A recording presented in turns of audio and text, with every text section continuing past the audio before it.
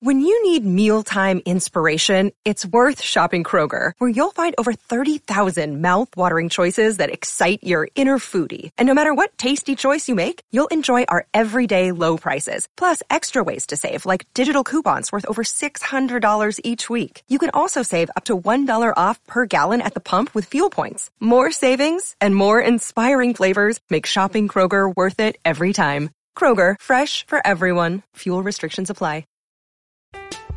I'm Alex Rodriguez. And I'm Jason Kelly. From Bloomberg, this is The Deal. Each week, you'll hear us in conversation with business icons. This show will explore deal-making across sports, media, and entertainment. That is a harsh lesson in business. Sports is not as simple as bringing a bunch of big names together. I didn't want to do another stomp you out speech. It opened up so many more doors. The show is called The Deal. Listen to The Deal. Listen to The Deal on Spotify. Why take one vacation with the family when you could take all of them?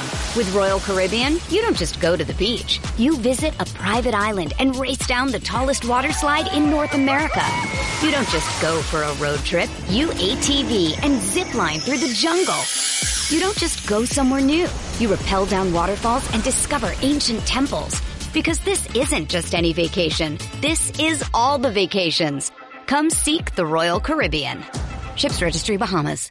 Another day is here, and you're ready for it. What to wear? Check. Breakfast, lunch, and dinner? Check. Planning for what's next and how to save for it?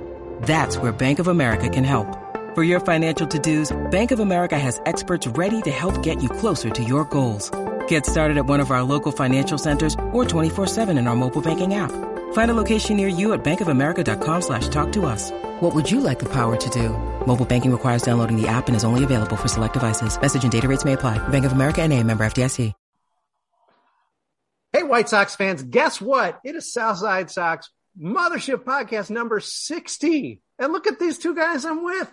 It's the Allens. They allowed me to storm the Sharing Sox podcast and turn it into, just absorb it and turn it into a Southside Sox podcast. That's very generous. It's been since podcast number 23 back in February since we did this mashup between Southside Sox and Sharing Sox. And we are here to which is 5 S's.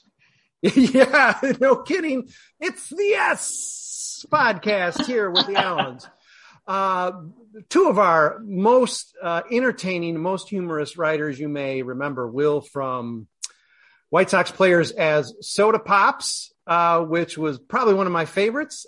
Lee Allen, every one of his recaps, whether it's an ugly result or a celebratory one, finds a way to be funny, right or not, outright funny or not. So hopefully this is going to prove to be a funny podcast because we got funny guys on this thing. Although we're celebrating something very serious, extremely serious, a game out in the corn. But what a terrific, terrific finish. The three of us represent, well, clearly one very specific demographic. But in terms of age, three relatively different generations of fans. So first of all, let's just go around. Let's talk about what the impression of the game, the spectacle, the idea of it in the first place, but just the spectacle as we saw it last night.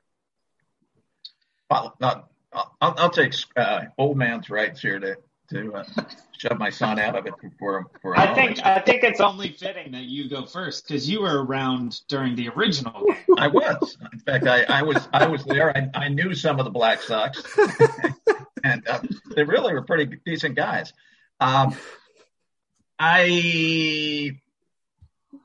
Schmaltzy, hokey, a lot of things, but that's what it was supposed to be. You're talking about an almost 40-year-old movie of something that happened 60 years before that was all about nostalgia. And this was nostalgic as hell.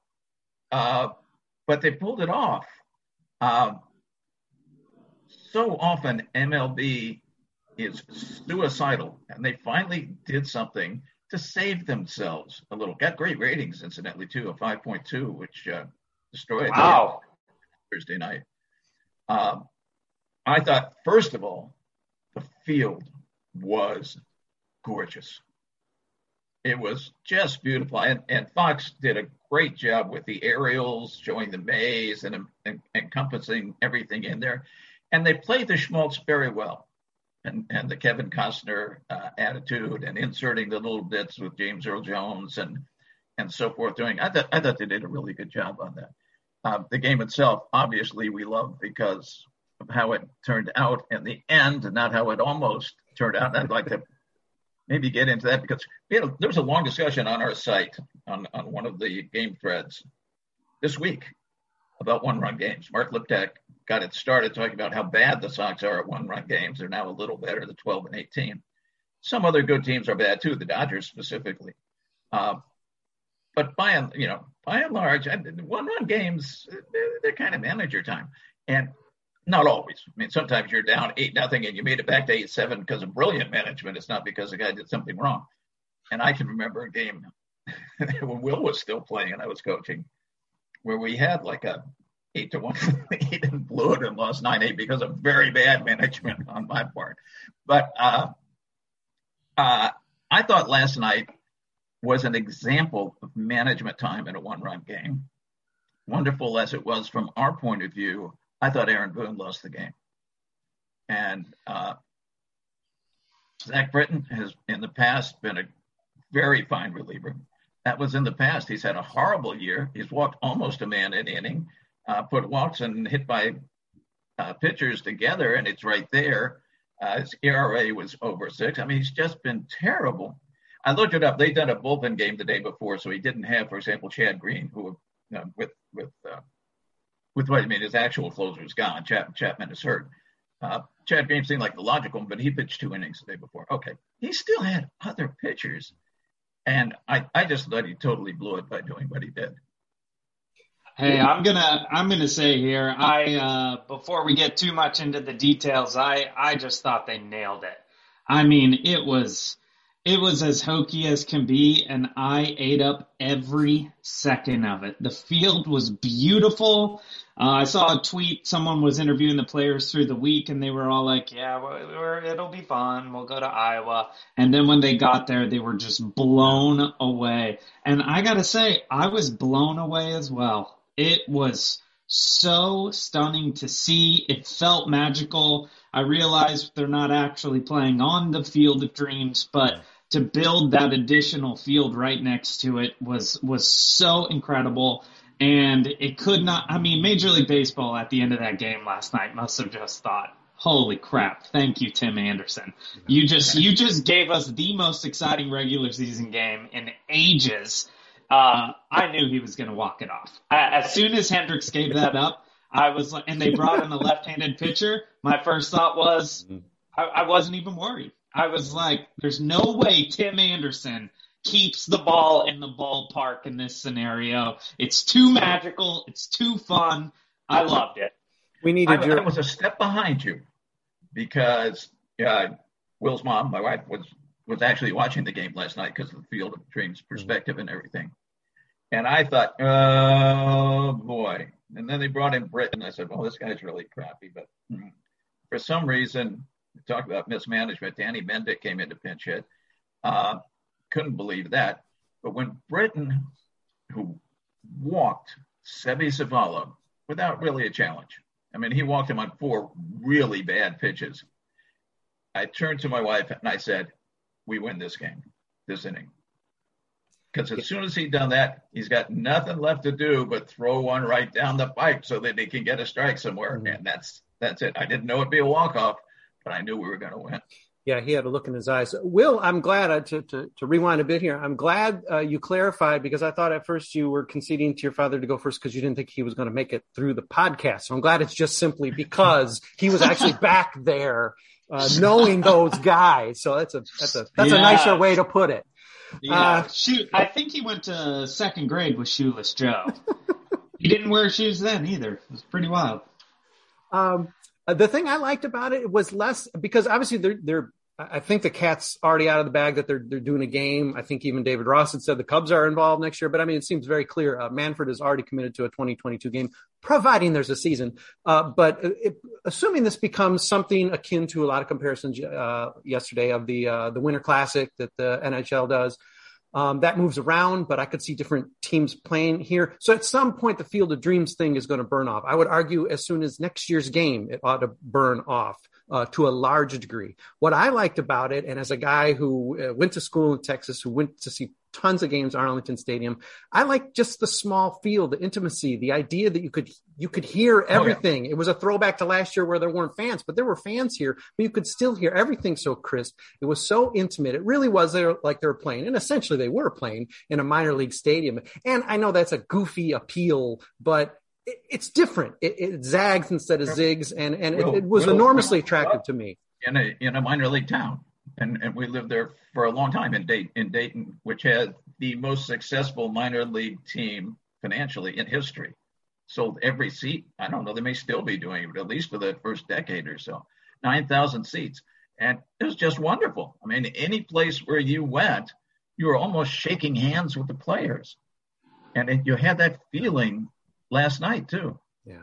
I personally think it won't fade away quite so quickly just because the environment is so different. Now, I think it will fade away if next year's game isn't like this year's game. You know, the first year that there's a 12-1 Field of Dreams game or something is when it will start to lose its excitement. You know, this year was just special. Yeah. I assume with the NHL will, the first Winter Classic, there was a bunch of throwback to, they had a bunch of old footage, and they're just doing that less now. It becomes more routine. I don't think it necessarily feels magical. I just don't think you need to have Kevin Costner in the booth for, an inning and a half and so on, where they got to tap so much into it because it's going to become its own thing. Let's talk about what Tim Anderson did. He had a look in his eye. He only had one pitch to have a look in his eye, but he had a look in his eye. Lee, I saw it too. It was like, I'm going to do something. I'm going to really get my money's worth in 3 cuts. And it was going to be the first pitch because that's what he does. Yep. Let's talk for a second. I mean, obviously, just the extraordinary nature of what that guy can do under pressure. But really, aside from Jose Abreu, who has a connection and really he's a leader of this team in part because of sort of the Latin leadership he has there, and he can be a mentor to all the players coming up through the system. Seniority. For the White Sox. Seniority, absolutely. But Tim Anderson is a guy, we heard a little bit of the motor mouth because he was mic'd up for the game too, who just is the heartbeat of this team. And he started slow this year, and people were early on saying, all right, well, this is the Tim Anderson we can expect, which, by the way, wouldn't be bad, an average major league shortstop. But his performance has kicked up this year, and in the biggest moments, he seems to be a guy who he's always there. He's in the middle, whether it's motor mouthing or he's the guy hitting the home run. What this guy means to the team, I don't think we can really measure in WAR. Oh, huge. I think if he went out, and it's happened the past couple of years, where he gets injured, not seriously injured, but injured where he's out for a couple of weeks, and the team goes crap. And that has happened before. I think it would happen again. Now they're so much better than the rest of the division. They're going to win the division if he's out for the rest of the year. That he and Abreu and Eloy, they could all be out the rest of the year. They're going to win the division. But it's like 2005 when Scotty Potts went out. All of a sudden the team couldn't. That was their guy who got on base and got it started and stole bases and did all that kind of stuff. And he went for much of September. Went the team. He came back and boom, went the team right back up again. So I think there is, I mean, definitely. The other thing is with Tim, his error last night was number 6. And he's had 3 error years. His cut. Now, I did look it up, not very recently, but in the last couple of weeks, his range factor scores are down. And maybe that's a good thing. Maybe he's not trying so hard to go for that extra couple of feet on the end of racing somewhere, and is more, as we say, playing within himself, because he's just not making the errors this year, which is terrific. Yeah, that could be trust factor of Moncada too. Could be trust factor of knowing what he can do as well. Extraordinarily better defensive year. This is one thing we needed to see him step forward and do left in his game. It seems like he's done it, Will. Yeah, I mean, Tim Anderson he's not just the heartbeat of this team, but he might be the heartbeat of Major League Baseball at this point. Yeah. To have a young, vibrant, black athlete from the South in the U.S. become the face of the most exciting moment of the regular season in Major League Baseball. It means so much more than just that game. To see a guy like Tim Anderson, going down the baseline, doing his thing, having all those teammates celebrate him, running up to the fans at the end. The guy is great. Anybody who has doubts about Tim Anderson is kind of a fool. And he is going to be good. He's going to continue to be good, and he might continue to get better because he loves this game so much.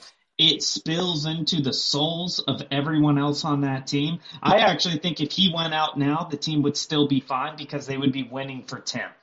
So it's so inspiring to see that happen. And last night on the biggest stage, I mean, if you're Zach Britton, you should not have thrown that first pitch anywhere near the strike zone. You can throw him a strike later, but there's a 100% chance he's swinging at that pitch. A 100% chance. And he's swinging for the fences. You're better off throwing it to the backstop and just letting Sebi run than you are throwing it anywhere near the plate. Yeah. And, man, you knew it. You knew it was over before he even swung. You knew it was going to be the first pitch.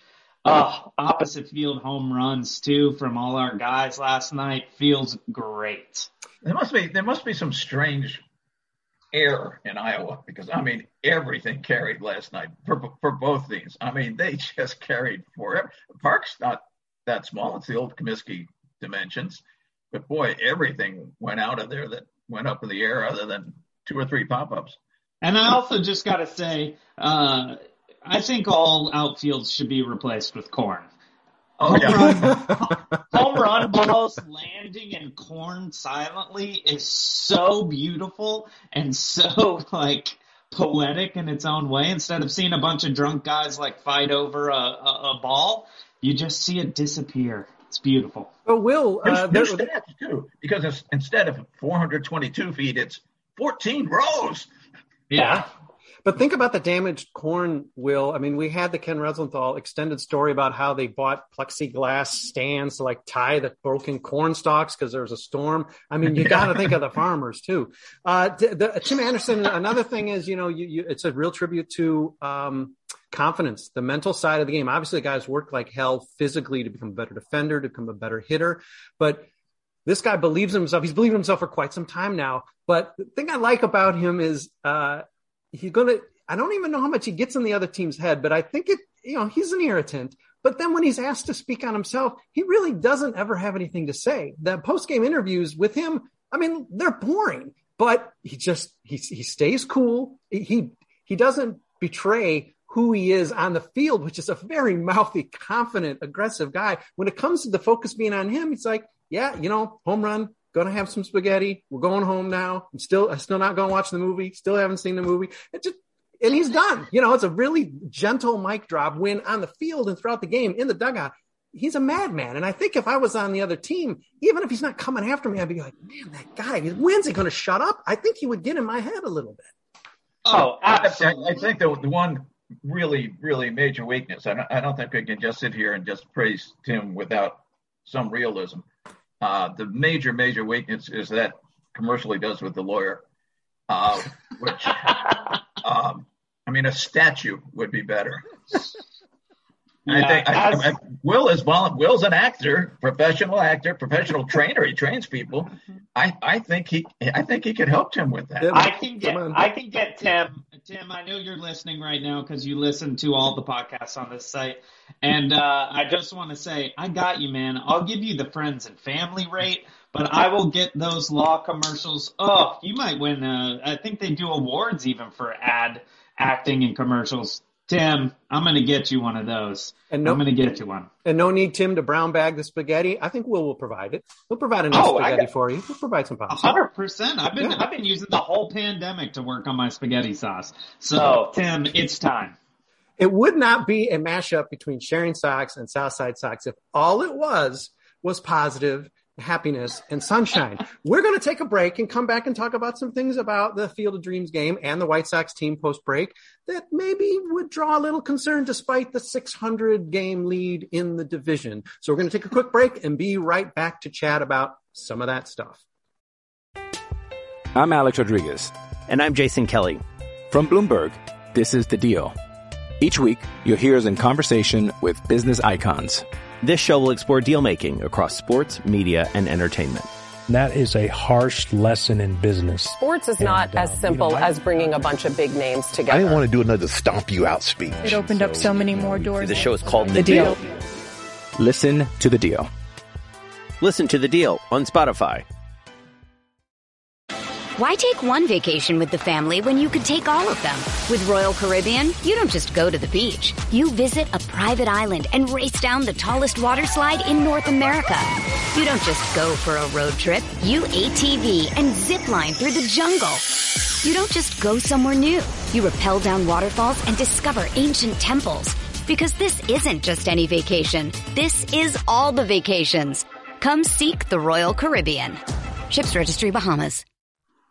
Hey, White Sox fans, we're back with the mashup between Sharing Sox and Southside Sox. Technically, it is Southside Sox podcast number 60, starring Lee Allen, the Duty Geezer, and Will Allen, the son. Guys, terrific game, very exciting. I don't think anybody could come away, even the most cynical folks, with the Field of Dreams attitude and whatnot, or cornfields, or why is this a home game for the White Sox, et cetera, could come away thinking, finish or not, even without that finish, thinking, hey, that was pretty cool. The finish obviously makes it stratospherically awesome. However, there were some things about that game that maybe weren't so great. And I guess let's talk about the most glaring one, and that is Liam Hendriks, who decided to just continue to chuck, sort of lost himself emotionally, it seems, in that game, had a bad outing. He's had them this year. There's a lot of calls now to say, oh, he shouldn't be our closer, as if somehow Craig Kimbrell didn't sort of do the same thing like a week earlier. Is there concern in this or about this bullpen, because it just keeps getting more ballyhooed, and these things do keep coming up? I think that closer situation is very much a concern. We've got now 13 more games against good teams. Last night, the Yankees initially handed it to us. We just didn't take it enough. Came up enough runs because, by putting in Andrew Heaney, that's like saying we don't really care about this game. Yeah. And their problem is their top two starters are out, and they're saving them for the Boston series that starts on Monday. So we get numbers 3 and 4 this weekend. That was about number 18, I think, was Heaney. But yeah, I think if you look, it's not just last night. Much fun as he is, and I love Liam Hendriks. He is great fun. He is a great human being. And when he's on, the other team might as well not even send a batter up. And his strikeout rates are incredible. But the fact is, he has, saved more games than anybody. He's also blown more saves than anybody. And his save percentage, and in that closer, that's what counts. That's the stat that counts. Much as you may hate the save statistics, that's what counts. He is below average now. And while Kimbrell had a very bad first outing, he's been very solid since. I think if you're the manager for the next 13 games, where you have a save situation, you just kind of alternate them. And, Liam keeps saying, no, it's not a competition. We don't care who's, when you have the job and you have the prospect of losing it, and if you're a superlative Major League Baseball player, you got a big ego. You got to survive in that. I think it would hurt him, but I think also that's the way it goes. Well, first off, I'm going to say if Tim Anderson doesn't hit that ball out of the park, I'm not sure we ever see Liam Hendriks again. He was dead inside in that dugout as that bottom of the ninth started. I felt for the guy because they interviewed him before and he was saying like, I'm no more nervous. It's no anything. Right. And in my head, I'm like, bull crap. Yeah. This is very strange. This is not a normal night. Yeah. It's wild. I've been on the Liam Hendriks bandwagon for the most part. I agree though. I think you just switch him out. And I do think there's ego involved in being the closer. However, I'm also not wholly concerned that pitching the eighth inning is less important for this White Sox team. Sometimes it's more important. Sometimes it's more. I think if you're the best bullpen pitcher, you want to face, 1, 2, and 3, or 3, 4, and 5, or 2, 3, and 4 in the lineup. And yeah, not to interrupt, Will, but Luke Smales, another one of our writers, he had tweeted out during the game, Liam Hendriks should have been in the game in the sixth. That was a high leverage time that demanded a guy like Hendriks. So that mix and match can be done. But go ahead, sorry. And that's always something we've dealt with is why is the closer who you consider in pretty much every case to be your best reliever, why is the closer always pitching the ninth if you could potentially be facing the 7, 8, and 9? Well, that's silly. You need to have them in. And fortunately, Kopech came in and had just an incredible inning there to get out of that jam. And as Hendricks said, Kopech's stuff really puts Hendricks and Kimbrel's stuff to shame when it's on at this point. So for me, it's not even, do you go with Kimbrel? Do you go with Hendricks? For me, it's does the game look like Hendricks in the 7th, Kimbrel in the 8th, Kopech in the 9th in the playoffs? Because that slider and fastball combo from Kopech is unlike anything else we're seeing in baseball when it's on. So I'm not concerned. I know we're supposed to, this is the negative part of our podcast, but I am actually fine with it. Hendricks had a bad day. That is going to fuel him so intensely from here on out. And, sometimes you go out there, it's weird, you don't have it. I forgive him. This was a charged situation, too. I mean, obviously, the home plate umpire did not have his best game. Lynn struggled. Kopech was losing his composure. Again, maybe for good reason. Hendricks was not himself as well. So this game, there was something about this game. Well, and you felt it. Even just watching the camera angle that we had, just that backstop alone, which I know this sounds weird, but it was a strange view. Yeah. The colors were different. Mm-hmm. The size of the wall was different. Where the front row fans are is different. Those things do really matter. I know that Lynn's whole thing was, I'm going to look to see where the catcher is and I'm going to throw it to him.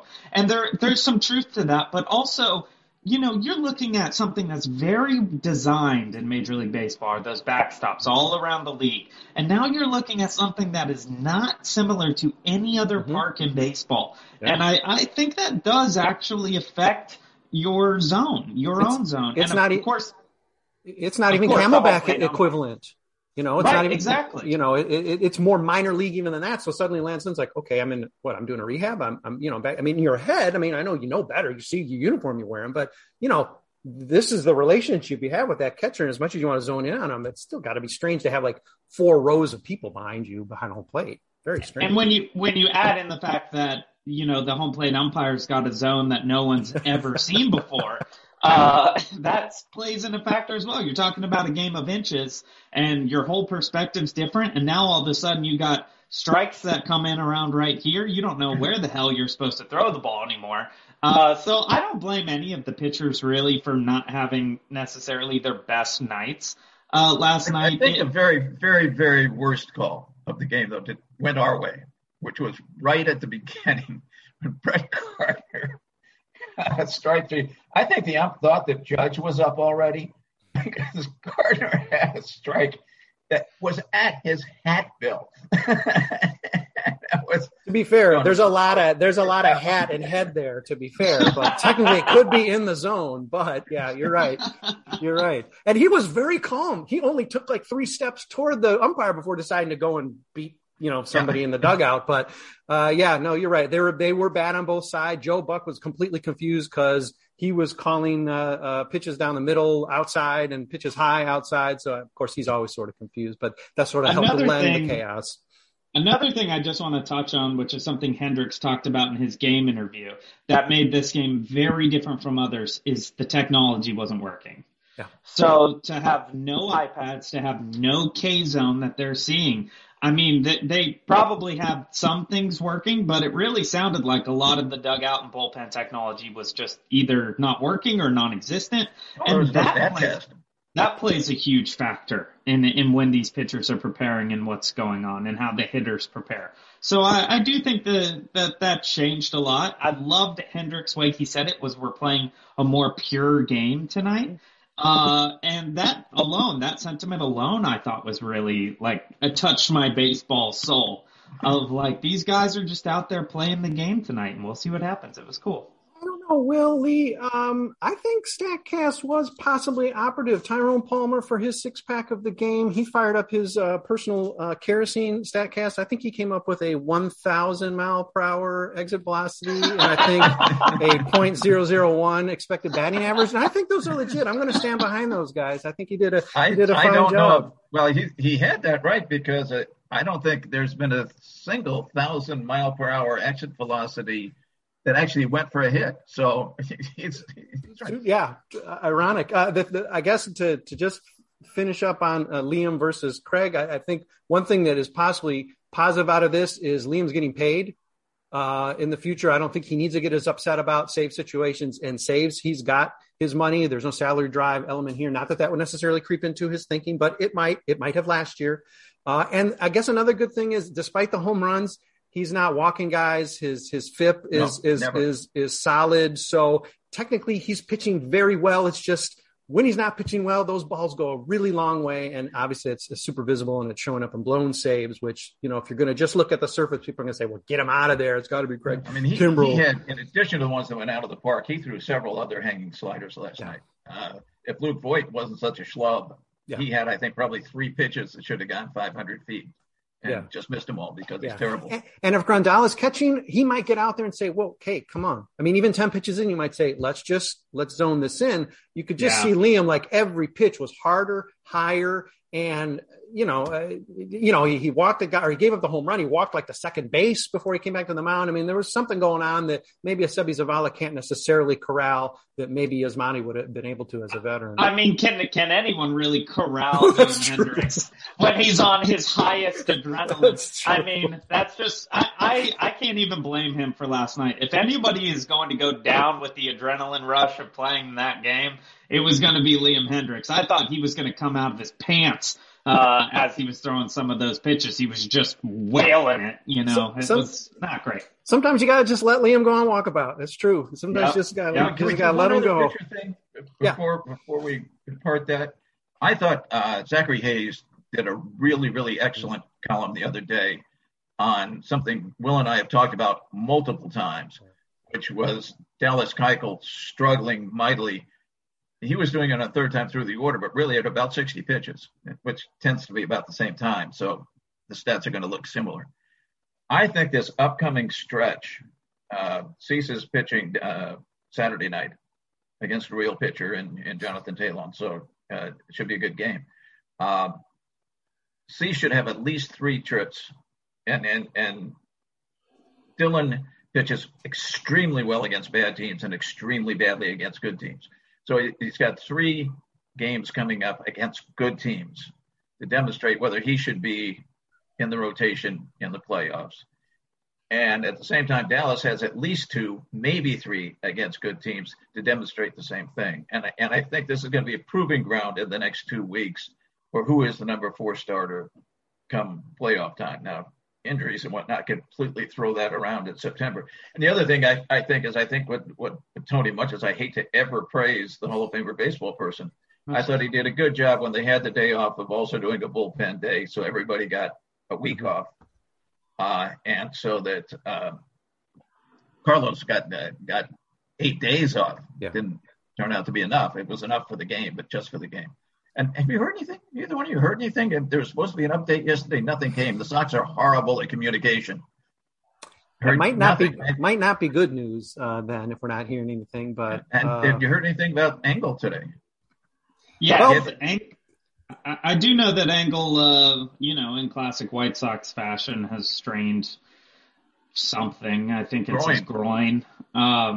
He looked pretty ridiculous running the bases yesterday. I was like, since when did Adam Engel start running like he's got a piano on his back? That was wild. But I know whatever quick twitch muscles are not affected, because his celebration leaping over the rail after the home run and jumping at home plate would indicate there is no lingering effect of a groin injury. So maybe it was precautionary. And by the end of the game, he's like, I'm good. If I can get back in, I'm good. Because, he was not acting like someone who was being iced or needed crutches. So I guess that is good news. I guess on the starter note, and it may somewhat invalidate, I think you were alluding to it a little bit, Lee, as you were talking about it, that this whole debate among the fourth and fifth starters of who would ascend into or stick in a playoff rotation and who wouldn't may be made invalid, as I guess we sort of wind up here. And let's talk a little bit about Carlos Rodon and your level of concern with him.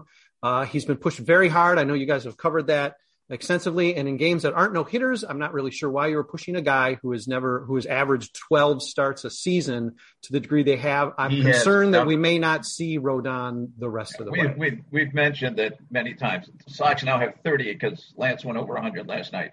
38 games with starting pitchers going over 100 pitches. Nobody else is over 31. The league average is less than half that. It's around 16. Really, really question that pitcher use. And 8 of those 38 are Carlos. Why? Other than the no-hitter, sure. Why are you pushing that man over 100 pitches one time after another when he's pitched like 4 innings in the last 2 years?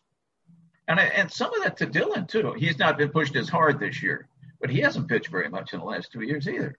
And the concern, Lee, is he's not a Keuchel pitcher. He's not managing the game. He's leaving the game with max effort. I mean, he's a max effort pitcher. He's a modern pitcher. He's throwing 100. He's throwing 99 his last pitch because he knows, hey, this is my last batter. This is my last guy. So it's not like he's easing up. He's like, okay, I can go 110 because I'm learning in the 7th inning. I'm going to, I'm doing more breaking stuff, or I'm going to put less stress on my arm. I don't think he's doing that. So you can't even count on that. Like, well, Keuchel, we can let him pitch 300. He can throw 300 pitches because he's never max effort. Rodon is max effort every pitch. I think seeing Rodon hit the IL right now with that soreness is really exactly what we need him to be doing. We need him to be resting. He does not. Our division is so terrible that we actually probably don't need Rodon to start again this season.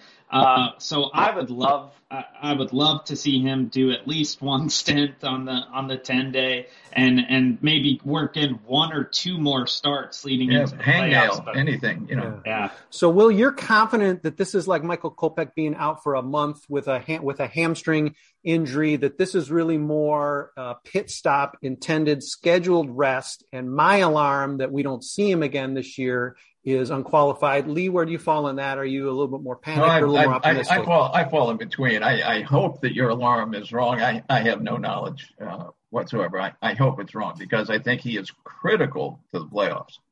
I will say I don't think this was planned. I do think that shoulder soreness is probably very real. Oh, Steve Stone saw it. Yeah. Several times ago.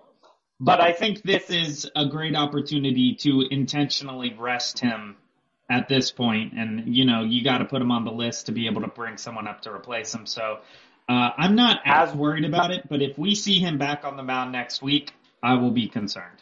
So, Lee, not to say that this thrilling victory and the romance of the game, it was just a fun game to watch, didn't make for a very pleasant evening for you and probably a very restful sleep. But I'm going to guess that all of those shots of Miguel Cairo in the dugout just sort of made you happy like Christmas Day. It did. And I wish, what I really wish is that Miguel hadn't made a mistake, or I hadn't thought that he'd made a mistake, which I thought when Sevy got that walk, I could not understand why Billy Hamilton wasn't on first base.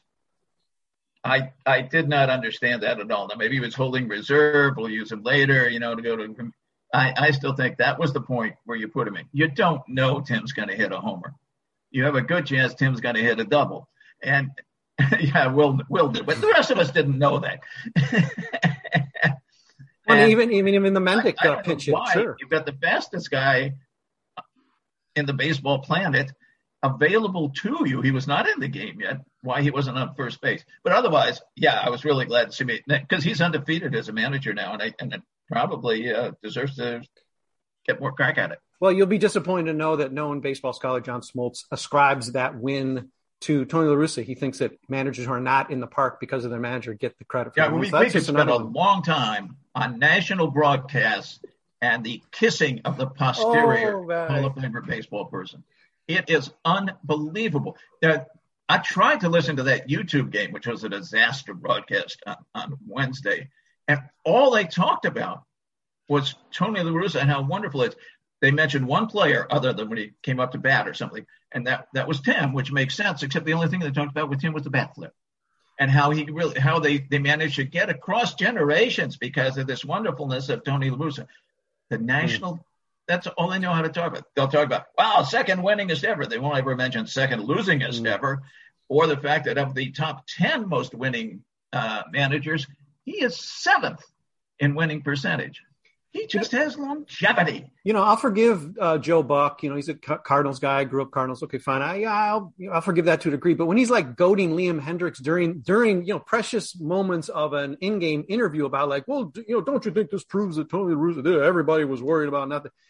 I mean, obviously, in addition to putting him on the spot, and Liam had a great answer and fine, whatever. He had a funny answer, actually. But, I mean, geez, just, come, my God, let it go. What's the agenda here? Well, how many people is on Tony La Russa's payroll? He can't even get paid that much by Jerry Reinsdorf. My God. I got a text message from a couple other Southside Sox guys that were like, oh, I like Joe Buck. And I was like, see, that's weird because I can't hear him because he's got a certain part of Tony La Russa in his mouth right now. If he takes it out, I'll be able to hear him, and then I might like it. But I've actually started watching the national broadcast, with the exception of last night, on silent because I just don't give a crap what they have to say about La Russa anymore. Yeah, see, that's the acting coach there. You can tell when somebody's actually got something in their mouth and you can't hear. Like, why can't I hear him? It's like, yes, it's because this guy has an actual obstruction. All right, Zoom is going to start to get cranky at me with our discount podcast services. So we will wind this thing up. But again, a successful mashup. Let's do it again sooner than 6 months from now. Let's all get together and talk again. But thanks for allowing me to abscond with your Sharing Sox podcast and turn it into Southside Sox number 60. Wow, we're hitting milestones. How about that? And hey, listen, by and large, a celebratory victory lap of a podcast. It's nice to have one of those here and there. We will have more Sharing Sox next week. Of course, more Southside Sox podcast as well. Thanks everybody for, as always, reading, sometimes even watching and listening to our podcast. And we'll be back with you with more stuff than, probably even before you're ready. Thanks, everybody.